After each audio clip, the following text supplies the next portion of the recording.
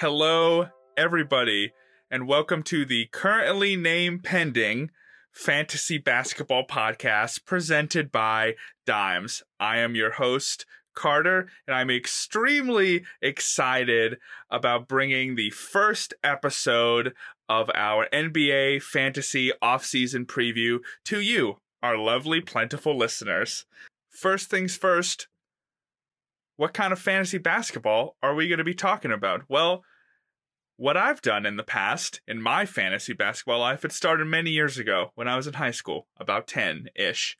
And I've been with the core group of guys and gals since then to now. When we started in just a basic points league, Vince Carter was selected in our first draft. So that's how long ago that was.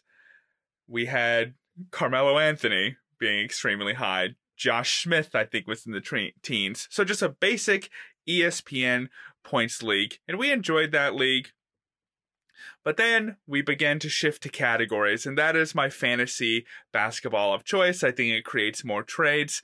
And I think it overall is a more interesting way to play fantasy basketball. Points works really well for football.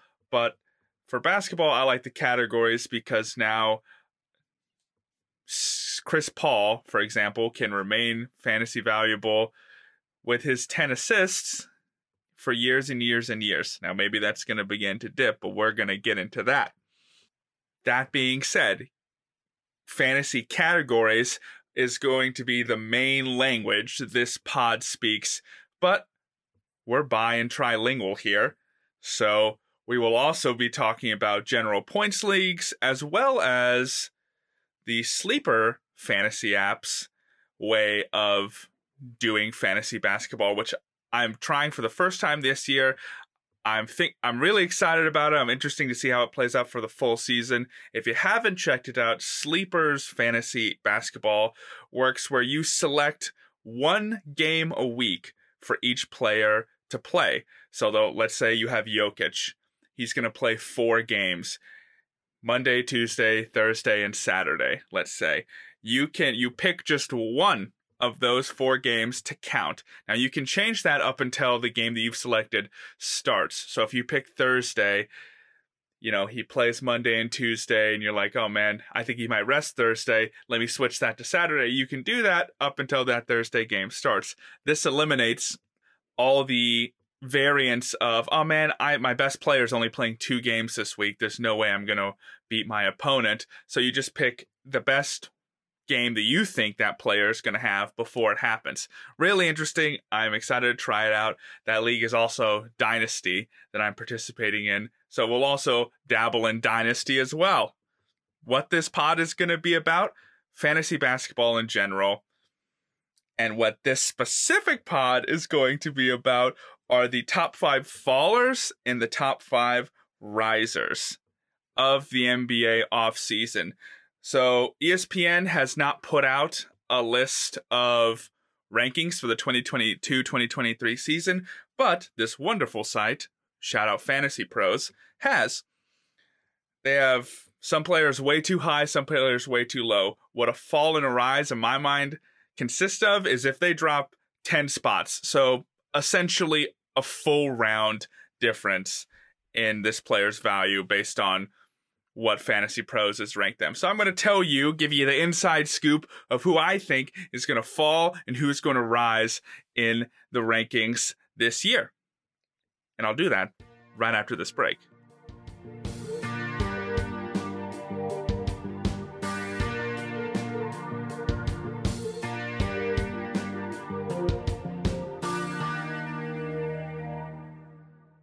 Let's get into it, folks. So we're starting with the fallers, the top 5 players who will fall the most from their projected preseason rankings. And number 1, I was stunned by this. I had this player on my fantasy team last year, and it's Anthony Davis. Here are some stats for you, some pretty interesting ones. 2020 season, Anthony Davis played 36 games. 2021 season, Anthony Davis played 40 games. You can't be the 11th best fantasy basketball player, like Fantasy Pros is suggesting, and only play less than half your games. That can't possibly happen. So the stigma that Anthony Davis had before coming to the Lakers was that he was extremely injured, that he was injury prone. He played more than 60 games the first 6 years of his NBA career. The last year on the Pelicans, when he was basically sitting out / faking an injury, he played 56. The shortened season in the bubble, he played 62. But these last 2 seasons, that stigma became true. 36 games and 40 games. You can't be a top 12 fantasy basketball player with that kind of production. And if Russell Westbrook remains on the team, and that seems pretty likely at this point, if the Pacers are not budging in their potential Buddy Hield and Miles Turner trade for Russell Westbrook and multiple picks, the Lakers don't want to give up those picks. The Pacers wouldn't do that without the picks because the Russell Westbrook is not an asset in their mind. The asset is the unprotected picks by the Lakers. But Anthony Davis has never been a great fantasy basketball fit with LeBron James. And until he says, I'm going to be a full-time center, the weight that he's carrying does not help him at all. He was one of the worst mid-range shooters in the league last year when he did play. His defensive stats have decreased. Last year, he only had 1.2 steals and 2.3 blocks. Now, that is pretty good, but not when he's shooting 53% from the field. That's a good player, but that's not the 11th best player in the league. He's probably going to be low 20s, maybe early 30s if he plays. And his injury history has proven that he's not going to, and the players the Lakers have added are not conducive to Anthony Davis being extremely successful. Now the LeBron James extension looming over the Lakers, a first-time head coach in Darvin Ham. Go Texas Tech, shout out Darvin Ham. But there's just too many problems for Anthony Davis to be 11. That's crazy. That ranking is crazy. He will definitely fall. He will not be in the teens. That's a lock. Number 2, this man is very old. His team has also had some off-season turmoil. It is Mr. Chris Paul. He's ranked at number 29 on the Fantasy Pros rankings. And here are just 4 point guard or ball-dominant players ranked below him that I would easily, without a doubt, not even thinking for 1 second, take above him. Darius Garland, Tyrese Halliburton, CJ McCollum, and Cade Cunningham. If I could take 4 guys at your position above you, then you're dropping certainly. Chris Paul at the 29th pick in a fantasy draft would be such a stretch. Devin Booker, year over year, takes more responsibility for ball handling. Their team is still stacked. They have DeAndre Ayton. Is DeAndre Ayton going to be putting up lobs for Chris Paul? Is he going to run to the rim as hard anymore? They clearly are not compatible. They cannot trade DeAndre Ayton until about halfway through the season. And even at that point, he's limited on to where he can go because of his new giant salary. This just doesn't seem like a great situation for Chris Paul. He had 10.8 assists last year, which led the league and was a high for him since all the way back to his 4th year in the league when he had 11 assists. So it was a great season, but it has to stop working at some point. He's turning age 37 next year. He's a small guard. This is going to happen. And again, if the Suns learned anything from last year, it's that they need to be more resourceful and proactive with resting, especially Chris Paul. If the end goal is championship, which it should be for the Phoenix Suns next season, they can't play him more than 62 games in the regular season. It's just logical at this point. I'm not rooting for players to rest, but it makes sense. Chris Paul will not be higher rated by the end of the season than Garland, Halliburton, CJ, and Cade. It just can't. That can't exist. His assists have gone up, but his points have steadily decreased over the last 5 years. And his efficiency also gets lower. I don't see this ranking. He shot almost 10 percentage points worse from the free throw line from the 21 season to the 22 season. Chris Paul is getting old. He was an extremely great player for this long, but going into age 37, this is not going to work out. There are players who are younger and better than him that you should select above Chris Paul. Another somewhat aging point guard, we got Damian Lillard, coming off of some ab surgery and essentially almost a full season of rest. He only played 29 games last year. When he did play, he averaged 24 points, 7 assists, 4 rebounds, and only 40% from the field and 32% from 3. So the injury that he finally got surgery on during the season was clearly affecting him, right? Every other season before this, from 3-point range, it was 39%, 40%, 36, 36, 37. 32 is the worst he'd done his entire career. Now, is that a symptom of his team being the weakest it's been for his entire career? They lost CJ McCollum, or traded him. Are Simons and Nurkic enough to attract the attention away from Damian Lillard? I don't think so, especially if Simons is used mostly in a backup point guard role. Yes, he should start, but he wants to play like Dame. He's not Klay Thompson sprinting around off-ball screens. Damian Lillard will have the attention of everyone. He will be 32 years old next season, and he is ranked 14th right now. If you select him ahead of Mitchell or Ja Morant, which is recommended right now by this website, that's crazy to me, because Damian Lillard is coming off this injury. He relied on his explosive drives in order to lift that field goal percentage up because of his massive volumes of threes. He took 9 threes per game last year, 10 the year before, 10 the year before that. If he's lost his ability to drive, and if there isn't enough spacing around the Trailblazers, I don't see how he can do much better next season. Now, he'll get you your points, but I think the assists will take a giant dip, and the field goal percentage could stay the same, around that 40%. Especially if Nurkic isn't healthy, and they quickly realize, man, we might need to tank again, because the Clippers are back, the Nuggets are back, and in theory, LeBron will be more healthy and can hope the Lakers are back. Zion will be back. My point is, there's just a lot of teams in the West that could even push the Trailblazers pretty quickly out of even play-in contention, which will lead to a logical tanking season.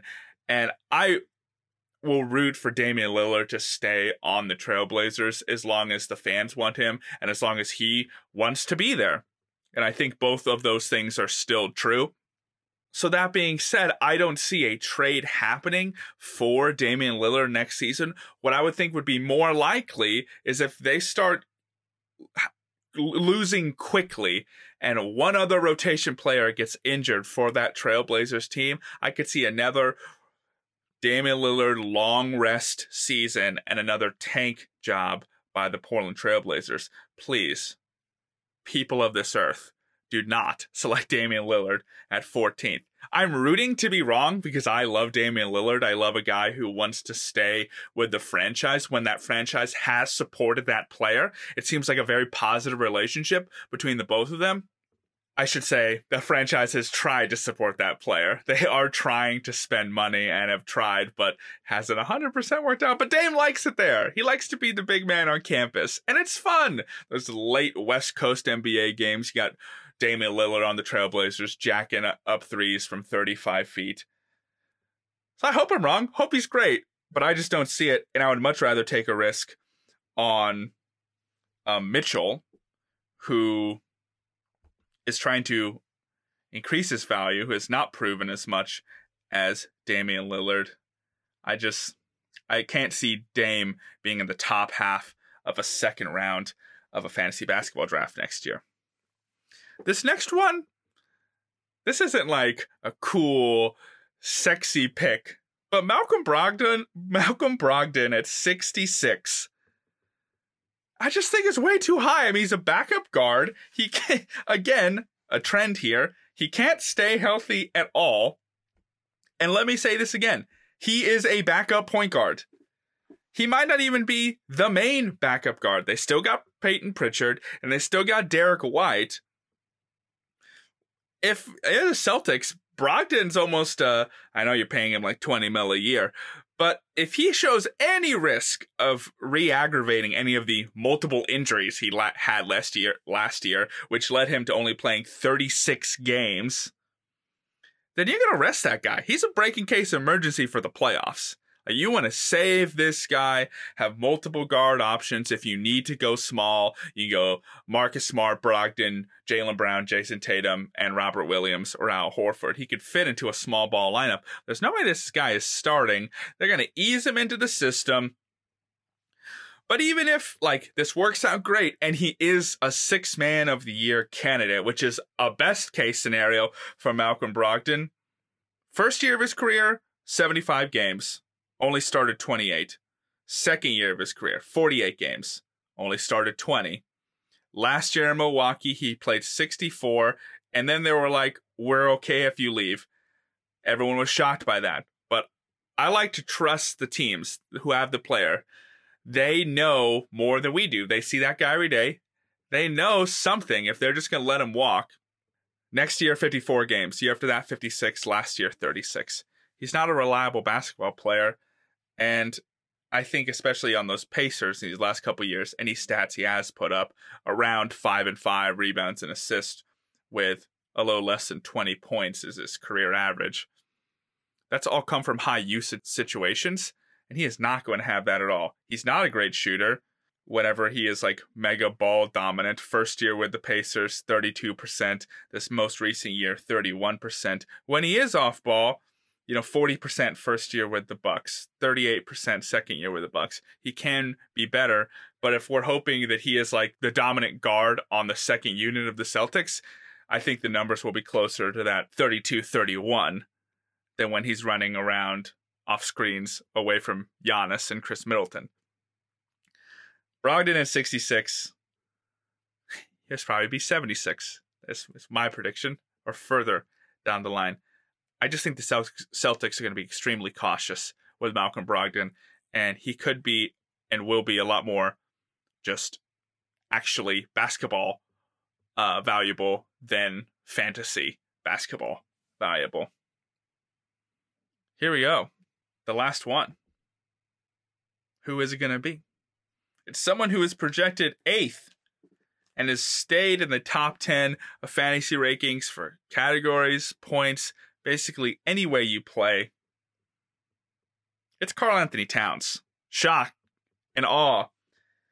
I think we could be heading toward Karl-Anthony Towns' best basketball season and worst fantasy basketball season. There's just no way that he averages around his 10 rebounds per game with Rudy Gobert playing next to him. Rudy has been the league leader in rebounds multiple times in his career. And if Karl-Anthony Towns is on the perimeter more, which is clearly what he wants, he's just not going to have to work for those. He's a skilled player, and I think Karl-Anthony Towns wants to show off that skill. Last year, he averaged 24 points per game, 9.3 rebounds, and 3.6 assists. 1 block a game. No way he gets a block a game. If he's out guarding perimeter players now, 0% chance. Lock it down that he averages a block a game. There's just no way.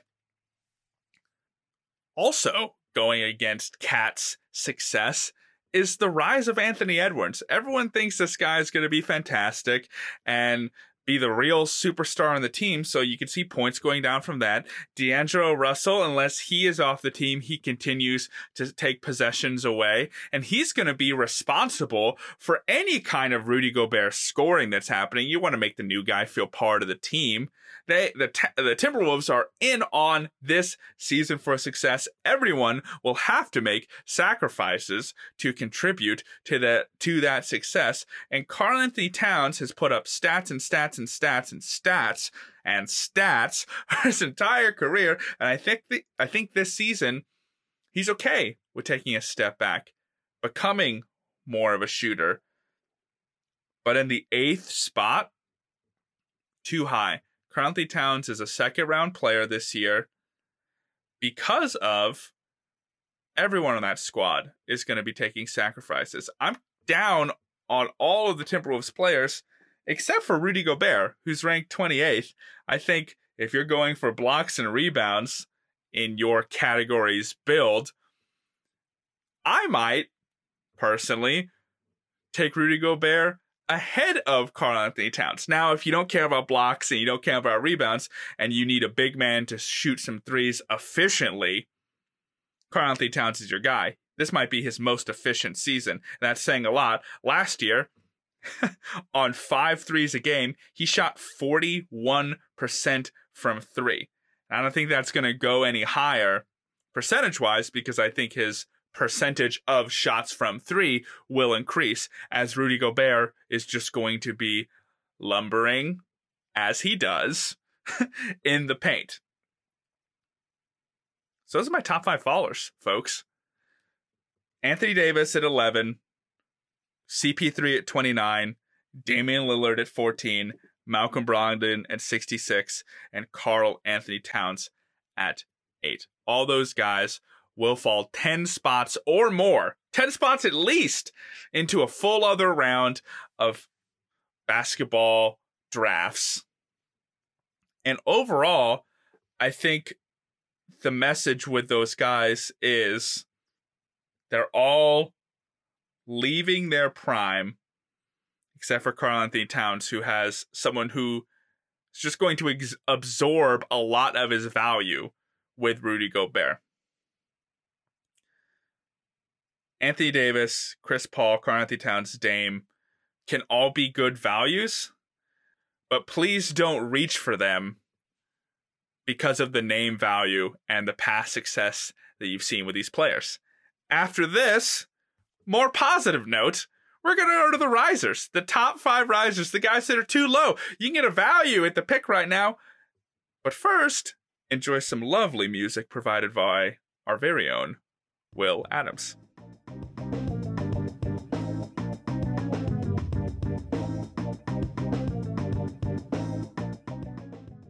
Here we go. Top 5 risers. We got 3 point guards on this list, and we'll start with the lowest ranked of them, and that's Darius Garland at 35. He led the Cavs last season as their really only true ball handler they had on the squad. Colin Sexton is reportedly not happy with the contract offer the Cavs made him, but no one else has made an offer that has become public, so I don't know if he'll still be on that team, and if he is, I could definitely see him being in a backup role based on the money the Cavs did offer him. But Darius Garland, positivity. Last season, 21 points per game, 8.6 assists. I don't know who's munching into those at all. 3 rebounds, a steal a game. Look at that. 38% from 3. On almost 7 threes a game, 46% from the field. Lots of just great numbers. 89% from the free throw line. It's only his 3rd year. He's going to be 23 years old next year. Darius Garland? I mean, I mentioned it earlier, but even just for the ceiling aspect, I'm picking him over Chris Paul. And even if they were two guys who are the same age, I do like Darius Garland's situation more than Chris Paul. There's no one else. Garland doesn't have a Booker next to him. He's got Evan Mobley and Jared Allen, who are just like assist finishing machines. Mobley's going to get better. Allen had some injuries, but nothing serious. I mean, it was a broken finger. He probably would have been playing if that team had more healthy players and really could have made a run last year. I just love Darius Garland. I love the way he plays. An old school point guard style that can get you a ton of assists. I don't know why he's at 35. I really don't. I think he could. There's just no reason. There's no one taking anything from him in that starting lineup. I'm really high on Darius Garland. That's why he's going to rise at least up into that third round. I couldn't imagine passing on him at that point. Darius Garland, all right, Darius Garland, you might be the first my guy of the pod. I like this guy a lot, rooting for the Cavs. Next, another Central Division point guard, Tyrese Halliburton, right above Garland at 31. When I look at this guy, it's a perfect fantasy situation.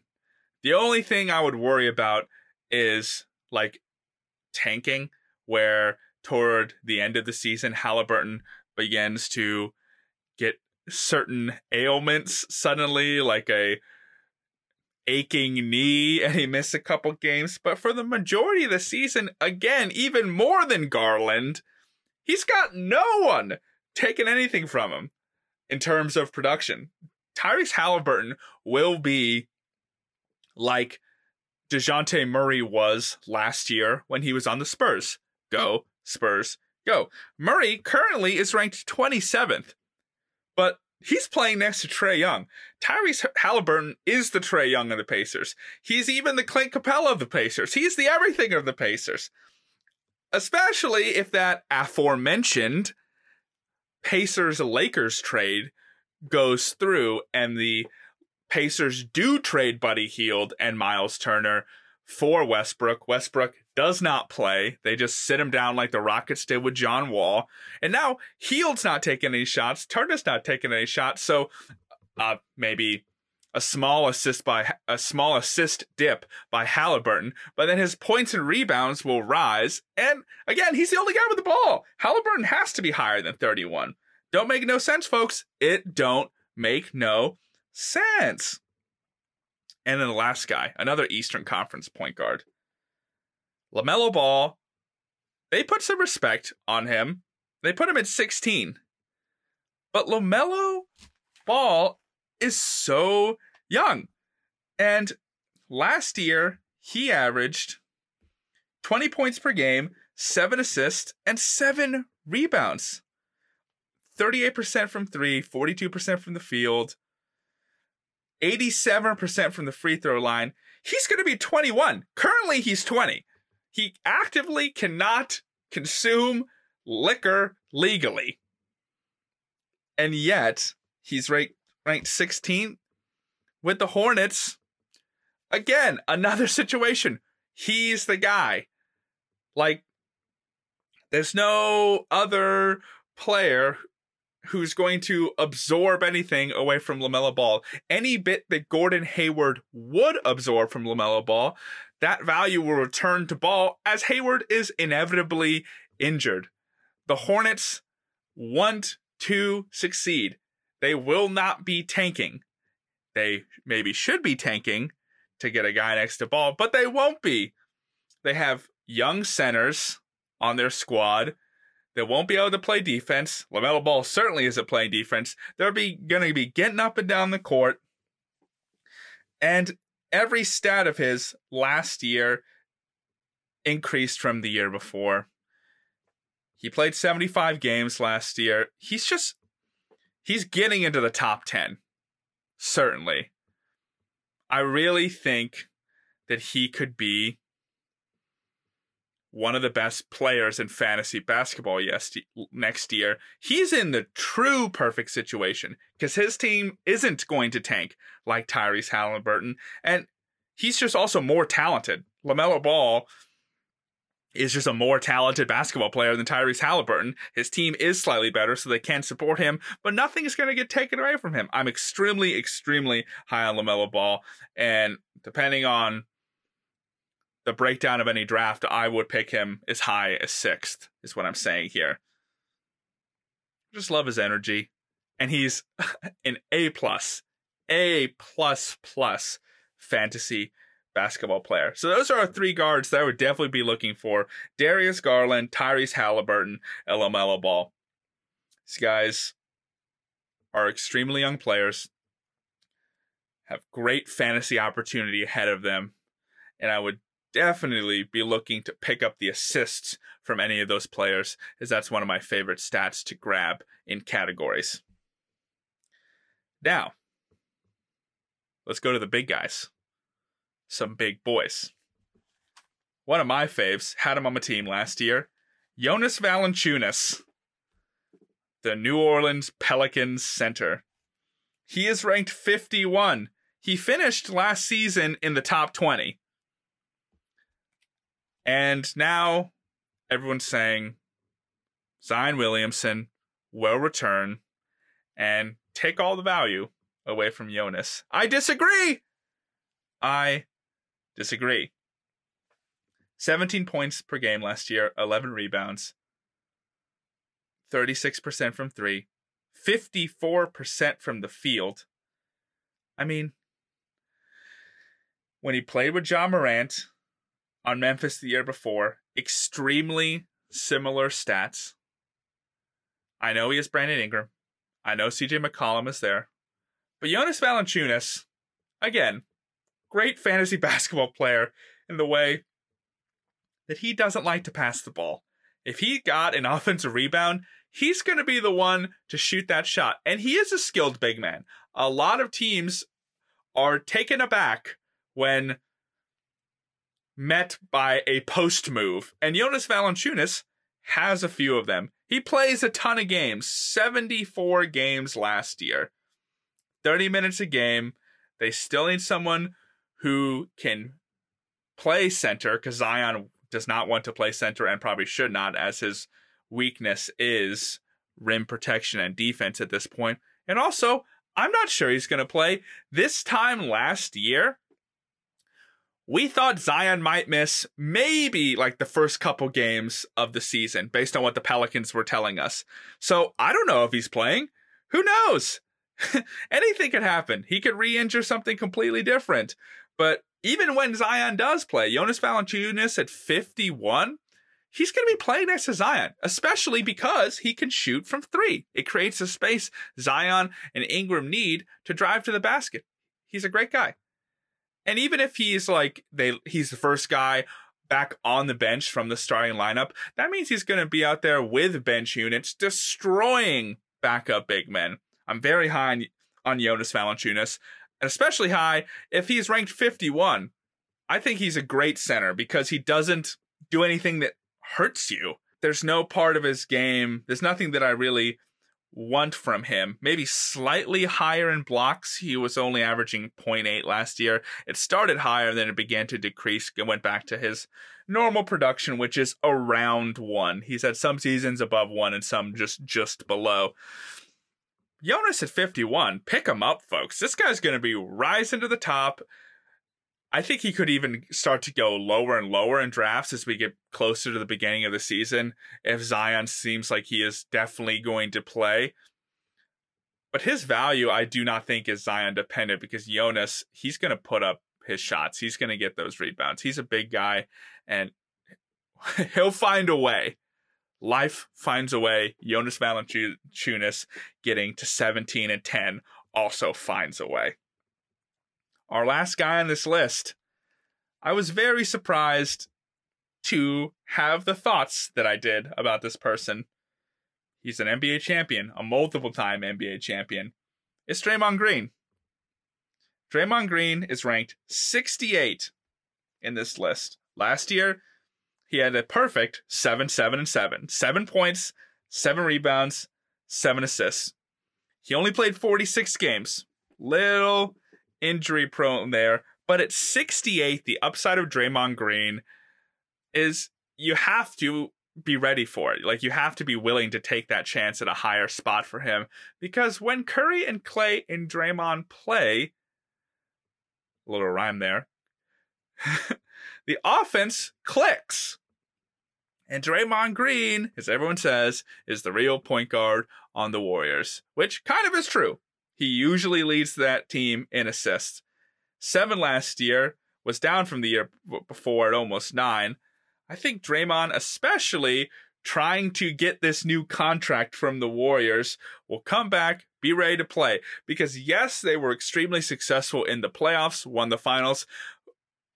But the first game that Klay, Steph, and Draymond played through the full game, all healthy together, was game 1 of the playoffs.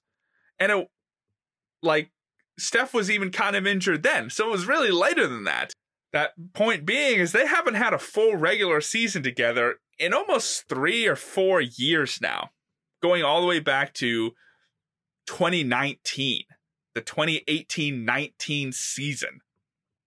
I think they're going to want to play. I think they're going to want to play hard, and I could see the Warriors getting the 1 seed, and I could see that being led by a resurgent Draymond Green season.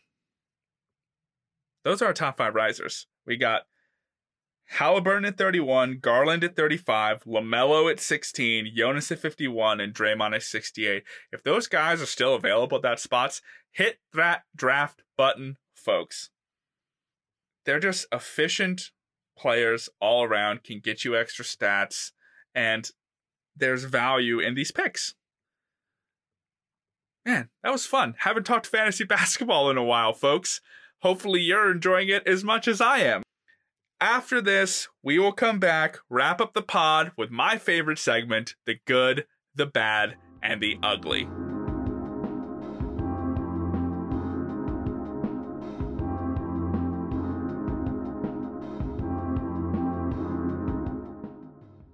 All right, listeners, we are back for the good, the bad, and the ugly of the NBA offseason. We'll start with the good, positive note.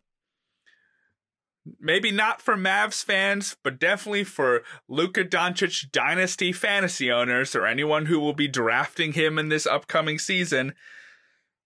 No one's taking the ball from Luka. Jalen Brunson, gone.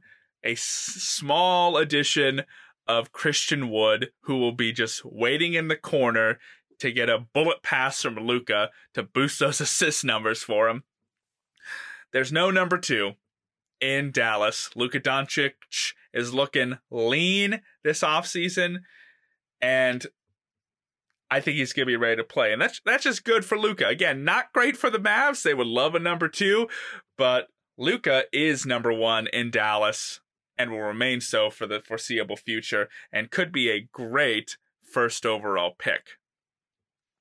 For the bad, I'm a Spurs fan, folks, and I was really sad to see DeJounte Murray go. But as a fantasy basketball fan as well, I'm sad to see a team anchor disappear as he now goes to the Hawks. He had a career season stat-wise last year, and that's just it's gonna have to dissipate. I mean, he's just on a real team, folks. You look at the Spurs last year, we had him, Keldon Johnson, Devin, Jakob Poeltl. Some of you are thinking, who are some of those people that I've just named, right? Extremely young players. And, if Clint Capella is fighting for a contract and John Collins is constantly fighting for just like people to appreciate his value, they're not giving up boards easily to Murray. And when they do on the outlet, they're not passing it to Murray, they're passing it to Trae Young. I think I'm worried about the basketball fit for that situation on the Hawks, but I'm also worried for the fantasy fit. I don't know if Murray has enough.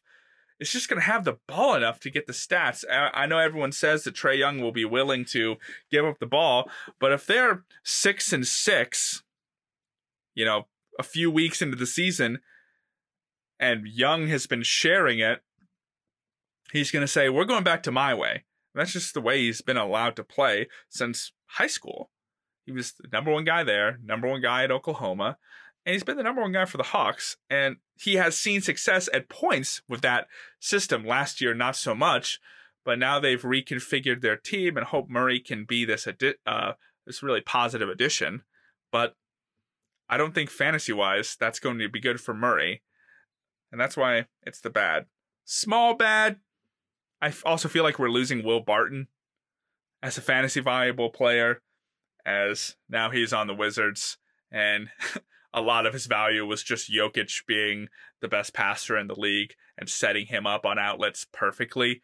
But now Barton is on the Wizards, and they are not going to run because Bradley Beal is going to pound the ball into the court until he gets to 30 points per game. And the ugly, folks. This one is super ugly, has not gotten a ton of coverage, but Miles Bridges is under investigation. I believe has been charged with domestic violence. So he's still ranked on these fantasy pros. Do not draft him, please. I mean, this is just not clearly, if what is being said is true, like, this is a not good person. He had a pretty rocky offseason already with some questionable in their legality Instagram posts and Snapchat posts. If Miles Bridges did what was charged of him and what he's being accused of, then he should not play basketball in the NBA. Period. It's about as ugly as it's going to get, folks. That segment usually is a lot lighter, but oh, Miles, you are certainly the ugly of this NBA offseason. What a pod. Again, really missed doing the fantasy basketball pods. These will be coming out every Monday. We have lots of great topics to talk about for the fantasy NBA preview. If anything sudden pops up, like Donovan Mitchell perhaps being traded to the Knicks, or if any Kevin Durant thing happens, Russell Westbrook, Kyrie Irving, we will be there, ready to strike. Thank you again for listening. If you somehow missed our first episode on Friday, the Dimes Top 30 preview, check it out. We got the top 30 guys in the NBA ranked, debated, discussed, dropped, fallen, rising. It's all over the place. Thank you for listening. See you next time.